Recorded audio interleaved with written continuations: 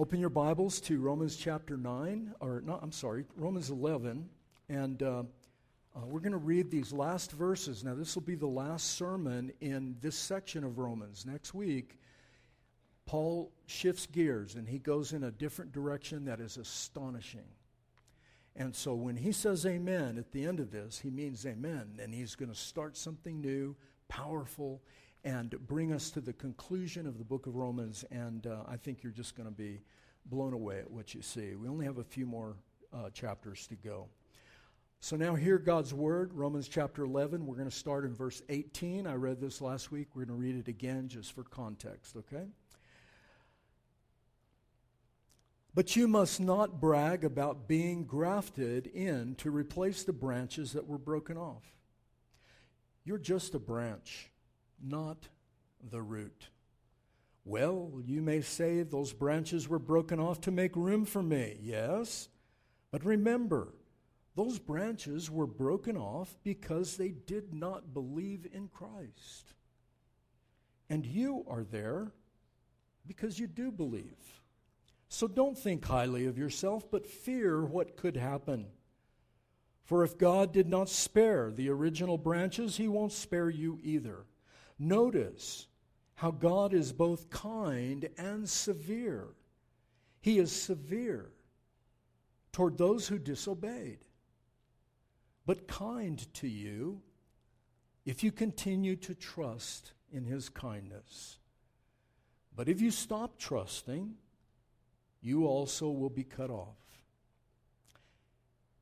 And if the people of Israel turn from their unbelief, they will be grafted in again, for God has power to graft them in again. You by nature were a branch, cut from a wild olive tree. So if God was willing to do something contrary to nature by grafting you into his cultivated tree, he will be far more eager to graft the original branches back into the tree where they belong. I want you to understand this mystery, dear brothers and sisters, so that you will not feel proud about yourselves. Some of the people of Israel have hard hearts, but this will only last until the full number of Gentiles comes to Christ. And so all Israel will be saved. As the scriptures say, the one who rescues will come from Jerusalem and will turn Israel away from ungodliness. And this is my covenant with them, that I will take away their sins. Many of the people of Israel are now enemies of the good news, and his benefits you Gentiles. Yet they are still the people he loves, because he chose their ancestors, Abraham, Isaac, and Jacob. For God's gifts and callings can never be withdrawn. Once you Gentiles were rebels against God, but when the people of Israel rebelled against him, God was merciful to you instead. Now they are rebels, and God's mercy has come to you, so that they too will share in God's mercy. For God has imprisoned everyone in ungodliness and disobedience, so that, or in order that, he could have mercy on everyone. Oh, how great and are God's riches and wisdom and knowledge, how impossible for us to understand his decisions and his ways. For who can know the Lord's thoughts? Who knows enough to give him advice? And who has given him so much that he needs to repay them? For everything comes from him, exists by his power, and is intended for his glory. All glory to him forever. Amen. This is the word of the Lord. Again, I apologize for the long reading. I hope that you pay attention. Normally we don't read so many verses, but chapter 11 is long, it's important, and it all hangs together. In fact, the whole chapter hangs together, but to spare you all, we only broke it down into 2 pieces. And so you really need to look at the whole 9 through 11 to understand what Paul's talking about. He's talking about God's faithfulness. He brings up difficult subjects like election and predestination and sovereignty and all those things, and they can be very confusing. But the point behind all of it, in fact, I would argue the point behind all of the first 11 chapters of Romans is God is telling us, look at who you were, look at who you can become, and trust me, I am faithful, even though people are not faithful. We fail, we fail a lot, some more than others. But God remains steadfast. He remains faithful. He loves you. He's not holding his nose and saying, oh, this is the worst person. How did I let them into my kingdom? Maybe I should cut them off. And we're going to get to that in a second. That is not the God that we serve. He's loving and generous and kind and has gone to infinite lengths to justify us by the blood of his Son Jesus and to bring us in, then make promise, I will never leave you. And we are to remain steadfast in that. Not how great our faith is. Our faith is going to go up and down and sideways and whatever. It's how great he is. Take the littlest bit of your faith and direct it towards him, and it becomes what it's meant to be. Strong and powerful. You may not feel anything, but you just trust him. Okay? So he's reminding us in all these chapters of his faithfulness. And here he's telling us, he uses beautiful illustration of a tree and branches and roots, of our dependency on him. I was reading the Proverbs this morning. I've been reading the Proverbs. I do one every day, 31 days. I finish Proverbs. I've been doing this now for 5 years. And it will blow your mind if you do that. Because there's so much wisdom, right? That's what Proverbs is, wisdom. And it says that money is like a bird. And it flies away. Don't trust in your money. That's just one proverb. You see, you can trust in your health. You can trust in your education. You can trust in your church, your Presbyterian church or whatever church. You can put your trust in all of these things.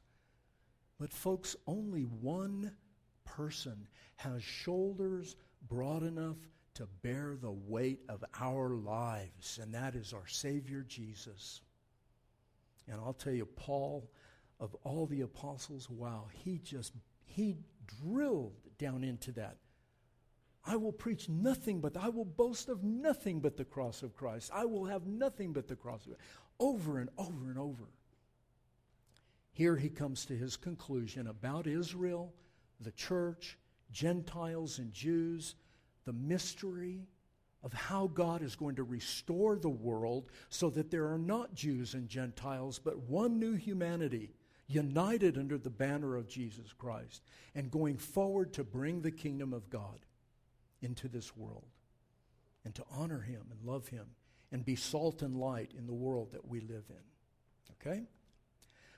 First, we're going to talk about a final warning. He is going to warn them in the sternest terms, and I'll talk about that in a second.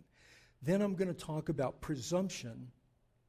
Presumption is not saving faith. And sadly, a lot of Christians confuse presumption with saving faith. I'm going to talk about the difference and what we need to know about that. And how do you know if it's presumption? How will you tell the difference? Paul tells us, but I think we just kind of skip right over it. And finally, I'm going to talk about God's chesed. This is a Hebrew term. Paul was thinking about it, although he was written in Greek. Chesed is a term in Hebrew that is, they're just whole volumes have been. My son is here today. He was a seminary graduate at Redeemer Seminary, and he was really good in Hebrew. I'm going to brag on my kid. And so after his first year, had the Hebrew professor there, Doug Gropp, which is one of the best Hebrew scholars probably in the world, fell in love with Justin and got Justin to teach the 3 first modules of Hebrew. And so you learn this word. Learn chesed. Chesed is one of those terms you should know.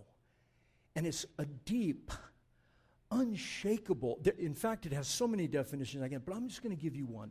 It's a deep and unshakable love and kindness and tenderness that does not waver, ever. It doesn't change. No matter what happens on the earth or in your life, it absolutely doesn't change. It is a love that locks onto you at its own expense and will not let you go. In the Bible, it's translated loving kindness, tender mercy. Sometimes you see those words and you go, what is that? It's chesed. It's an unspeakable kind of love. It's covenant loyalty. It's saying, God, I will be loyal to you no matter what you do to me. If you commit adultery, as Israel did in the book of Hosea, he said, can I forget you, my children? Can I forget you? No, I will never forget you. That's chesed. And that's what's rolling. How'd I do, Justin? Close? All right, I got it. There. God's love for us is unbelievable. And then we'll conclude. So real quickly, look back at verses 18 through 20. Here's his warning, and it is stark, and it is true, and it should cause you to consider some things in your life. And don't brag that you're replacing these branches that were broken off. You are just a branch. It's amazing how human beings have such hubris and pride and arrogance to think that we can, what is the old term, that we can truck with God. Now you can dialogue with him, you can complain, you can lament, you can do all of that stuff, but never, ever think that you will come to the end of understanding him. He is infinite. You cannot comprehend him, but you can apprehend him. And that's a difference. Those are theological categories you should learn. All of us can apprehend the truths about the Trinity and about the hypostatic union of Jesus being 100% human, 100% man, or 100% God. You can apprehend them. You can get a hold of them. But never think you're going to understand them to the bottom. He understands you to the bottom, but you can't understand him. But he calls us to come and he says, lay hold of me, grab a hold and get as much of me as you can hold. And although it's not all, it's enough. And there's to come with that is a powerful warning against pride and an encouragement, if you will, to deep, respectful humility. Humility is not thinking less of yourself. It's not thinking bad about yourself. C.S. Lewis said, true humility is thinking about yourself less. Get yourself off your mind and focus your heart and soul on Jesus. This is all I've done here, folks, for 20 years is tell you, run to Jesus, turn to Jesus, look to Jesus. You can learn all the theology in the world and be lost. Okay? And I love theology. I'm an expert at theology. All right. They were broken off because they did not believe, not because they didn't obey. They were broken off because they didn't believe, their disobedience in not believing. Okay? And that's something we've got to get our head around. It's faith. It was faith for Israel. It's faith for us. No different. They had a lot of rules. We have a lot of rules. We have 2 that you can actually shrink to 1. And they had 10.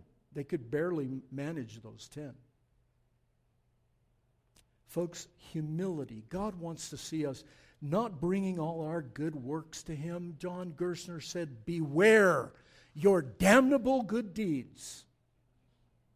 Beware of them. Your damnable good deeds. He's not impressed. Why is he not impressed with our good deeds? Because he saw the best. He gave the best. The best walked this earth in flesh and blood and did the best. And who are we to come and say, oh, look at me, I'm a branch in the tree, and I'm the root, and this and that, and on and on. When the root bears us, we don't bear the root. So it's a call Paul is asking you and me, deep, reverent humility. Fill the windshield of your heart and your mind with Jesus Christ. Presumption is not saving faith. Look at 21 and 22. He's going to describe presumption.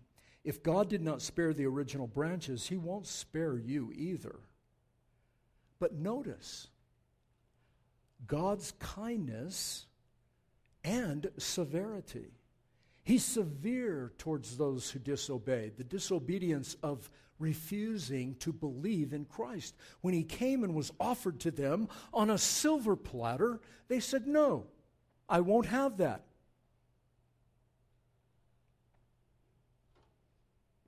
Severe toward those who disobeyed, but kind to you, listen, if you continue to trust. But if you stop trusting, listen carefully, you also will be cut off. Now, what he's talking about here, a lot of people have taken these verses and said, oh, well, you can lose your salvation. Well, let me see if I can help you. A lot of that came from this idea that, you're dead in your sins, you come to Jesus, you believe, and you're born again. It's a revivalist Christianity, and there's nothing wrong with it. That's how many of us came to Christ.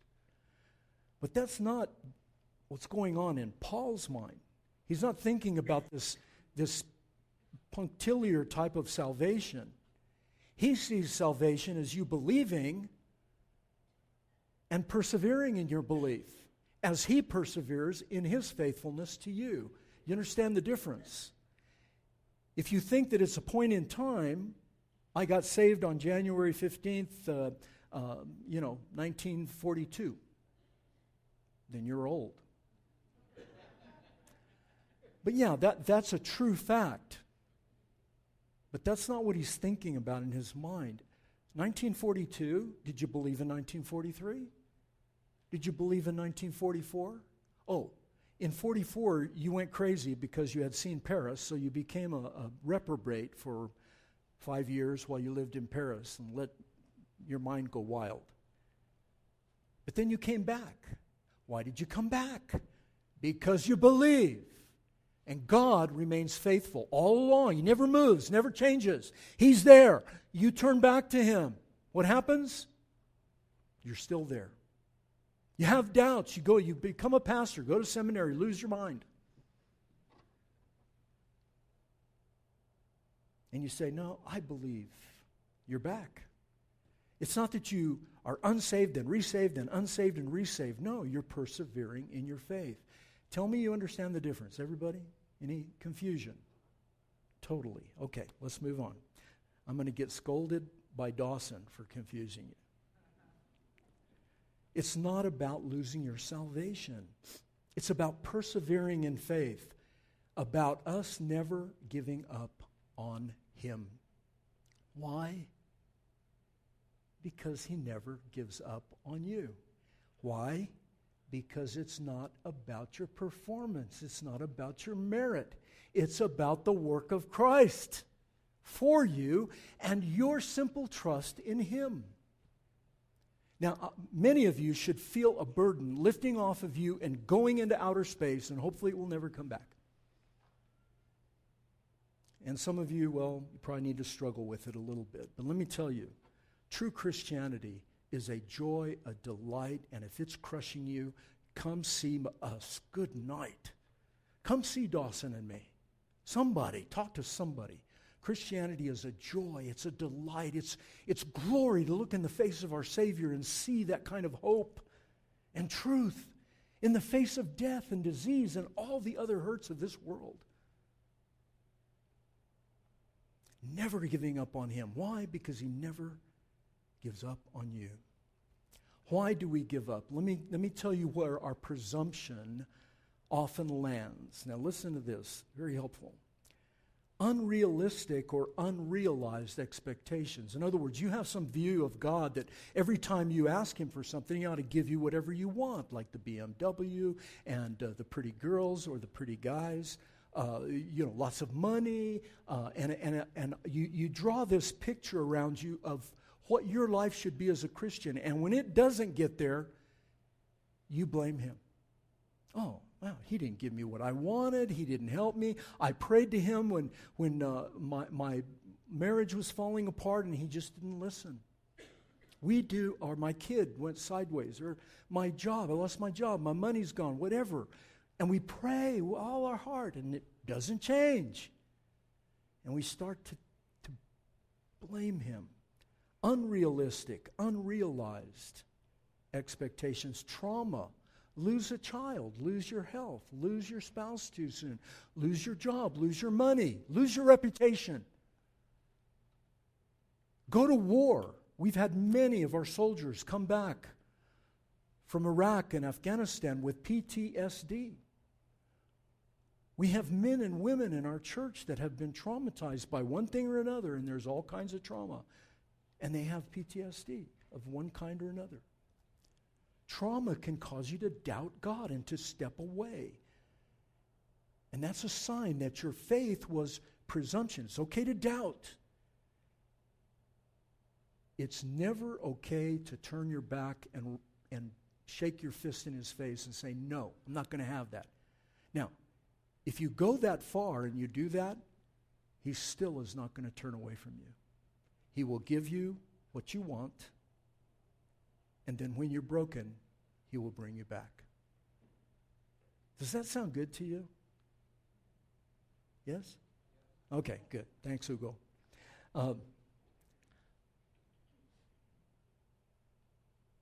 Undeserved suffering. Who hasn't had that? Anger and self-righteousness. Oh, that person said something to me, and how dare they say that to me? Self-righteousness.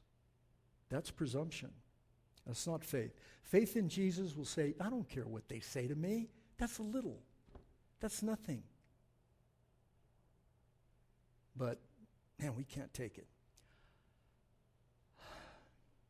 Pride. Victimhood. I'm always the victim. I'm always carping, complaining, whining about everything. The pleasure of sin. You take a look at it, looks pretty good. I like that website. I'm going to open that website. I'm going to go down the rabbit trail of that website. And in a little while, you're just covered with filth. And then you say, well, God will never forgive me for that. That's presumption on the negative side. All right. Neglect, this is very important. Neglect, malnutrition, if you will, of God's word and sacrament. I cannot tell you how many, I don't know how many of you read your Bible intentionally every single day. You should be reading your scriptures every single day, at least a little bit.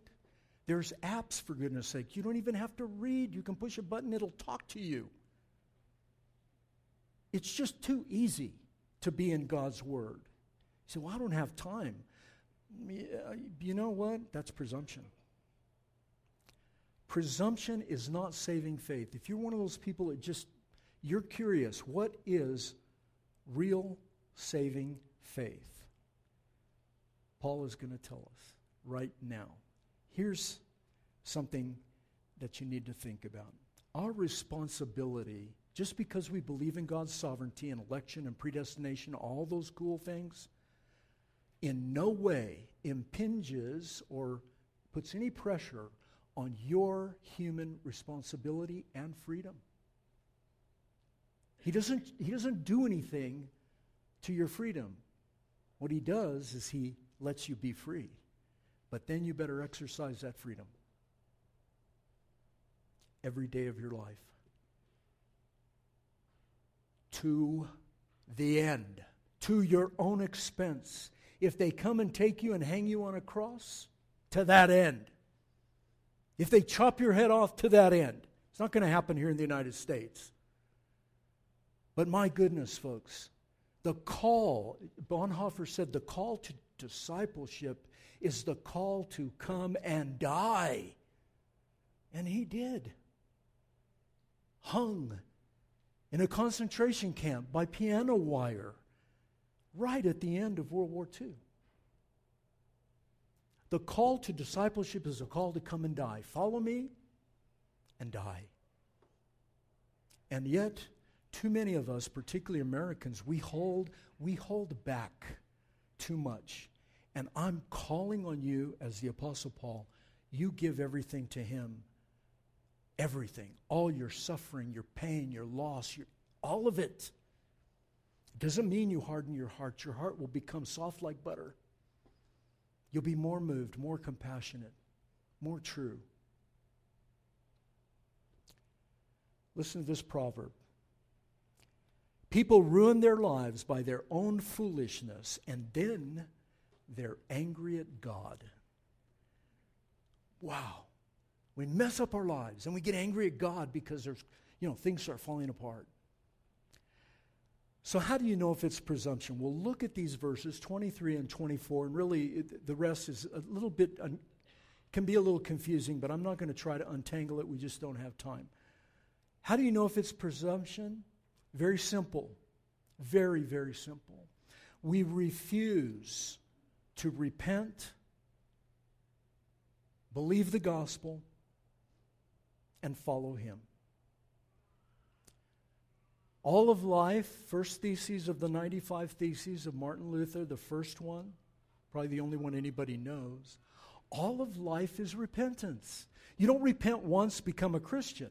You repent, you become a Christian, and you repent and repent and repent for the rest of your life because sin is going to be ever present. It's going to be nagging at you. You're going to have failures. But you constantly are looking to Christ. And what did Jesus say in Mark chapter 1, first sermon he gave, first words out of his mouth?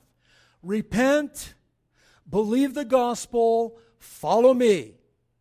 Repent of your sins, turn to me, trust me, believe the gospel promises that I have given you, and now follow me. Radical repentance, radical faith, radical obedience every day of your life. And when that blank spot comes and I ran away from God for 10 solid years.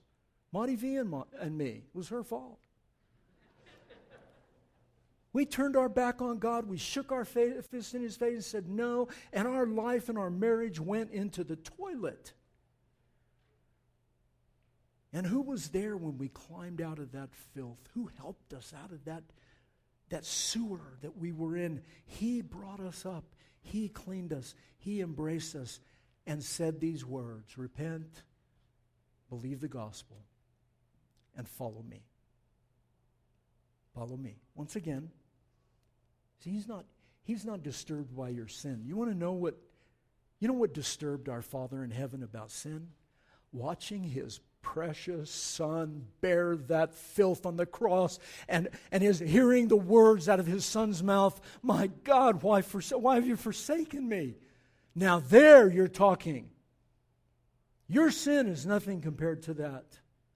But your sin will be everything if you don't turn to that. Yes? Everything. It will crush you to powder. And God is standing begging us to come. Trust him. People ruin their lives by their own foolishness and then they're angry at God. How do you know if it's presumption? Because we simply refuse. Look at 23 and 24. If Israel turns from their unbelief, God has the power to restore them, to graft them back in. He's talking about a principle. There's no time in your life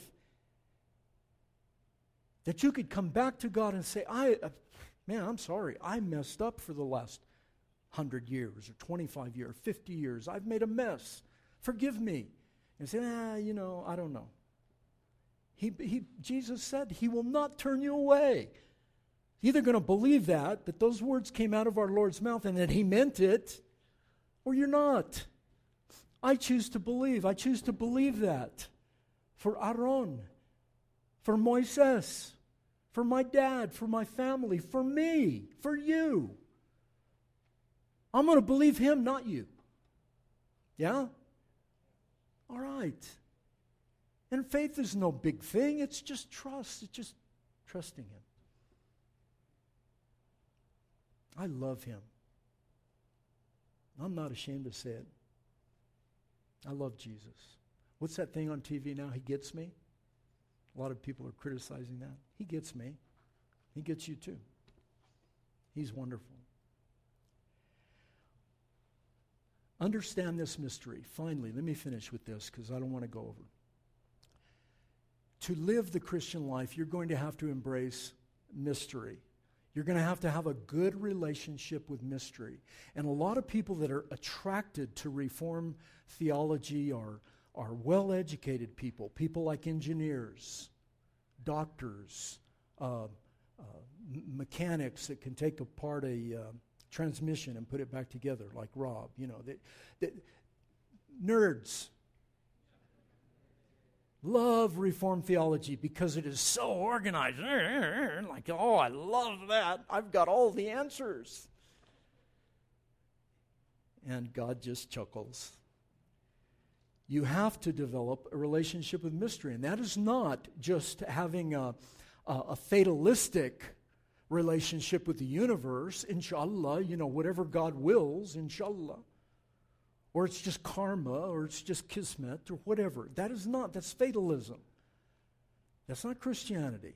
But Christianity does acknowledge that there is a veil, and behind that veil are things that God reserves to Himself, and they are way more than you can imagine, and they're more wonderful than you can ever imagine.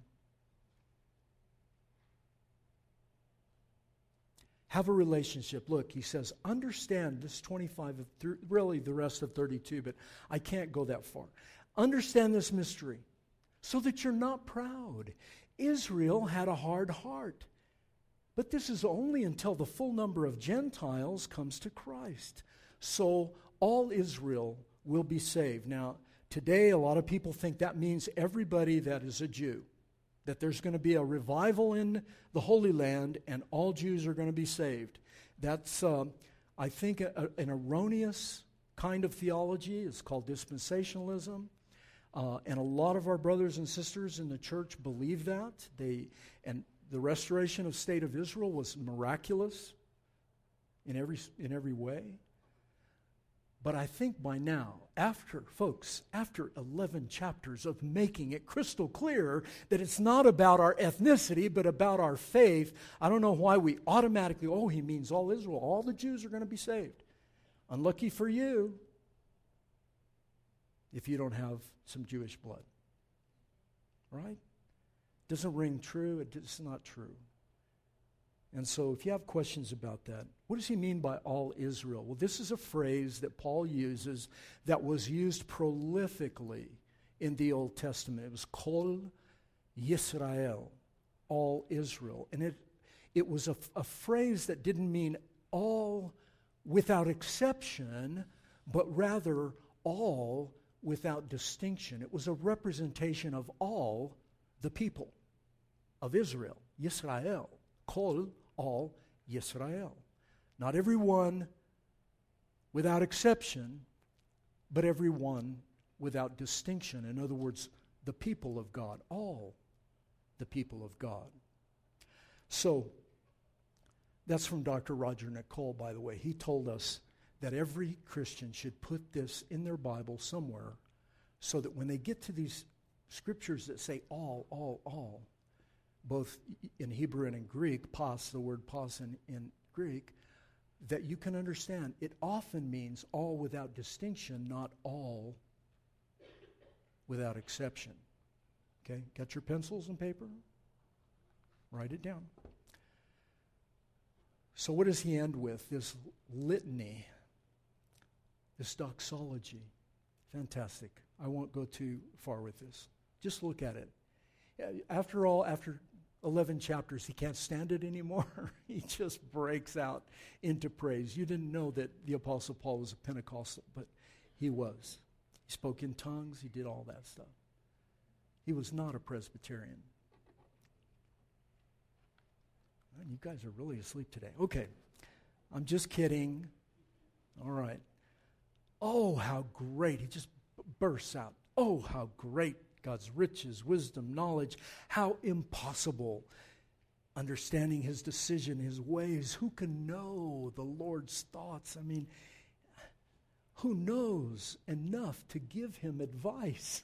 That's almost funny.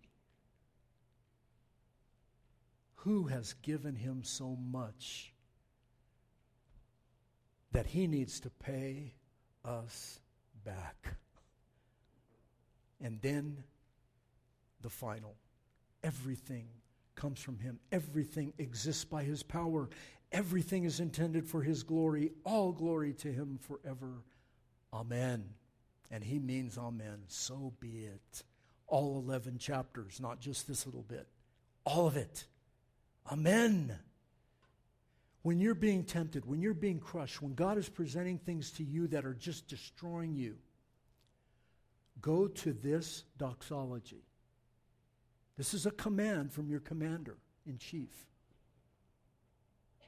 Go to this doxology, and everything's spinning out of control. Just stop, get this out. Pastor Chuck told me, okay, it's chapter 11, yeah, 33, yeah, okay, got it. And do this. Oh, great God and Father, who is rich and wise and has knowledge like you. How impossible for me to understand all of your ways as my life spinning out of control. I'm confused, I'm hurt. How impossible to understand you. Who can know your thoughts? Who can know enough to give you advice? I'm not here to give you advice. I'm not even here to give you my laundry list. I'm here to marvel at you. Who knows enough to give you advice? Who has given to you? I have nothing to give to you. You have everything to give to me. You owe me nothing. When I had my last cancer and I was walking around my backyard trying to recover, and I was getting sicker and sicker by the day, I walked in my backyard and I go around in circles, and I just told God, personal moment here, I told him, I have served you all my life to see what I could get out of you. And today it ends. I will serve you the rest of my life, whether you answer one prayer or not, whether you ever speak a word to me, whether if I read my Bible and it's just dry dust for the rest of my days, I'm going to serve you because you're worthy of my love and my thanks, whether you ever do another thing for me. That's the kind of resolve. I'm not saying please don't be like me. But in whatever way that works itself out in your life, that's the threshold we must cross. Who has given to you that you owe us? No one. Therefore, and then here's where you end, folks, when your trouble comes. It takes you 3 minutes. Look, it doesn't take me that long. Everything comes from you. Everything exists by your power. Everything is intended for your glory, even all this mess out here. All glory belongs to you, my great God and King, my Savior Jesus. Amen. Then bring your laundry list. Now please say amen. Amen. All right, that's good. Let's pray. Come on. Why can we do that? Well, I'll tell you why. The one that came from Jerusalem. The one who came from Jerusalem, what he said earlier. That's why you can do it. Father, thank you for your kindness and your mercy that endures forever. There's no one like you. In heaven above or on the earth beneath, nobody has loved us like this. Nobody. None of our gods have died for us. In fact, they all demand we die for them. Please, I beg you, Father, create a revival in the hearts of your people here at Christ the King. And I pray it'll spill out into our lives and maybe the lives of our family and friends and beyond. We're desperate for your Spirit, Lord. Please, help us. save us, have mercy on us, and keep us, O God, by your grace. Amen.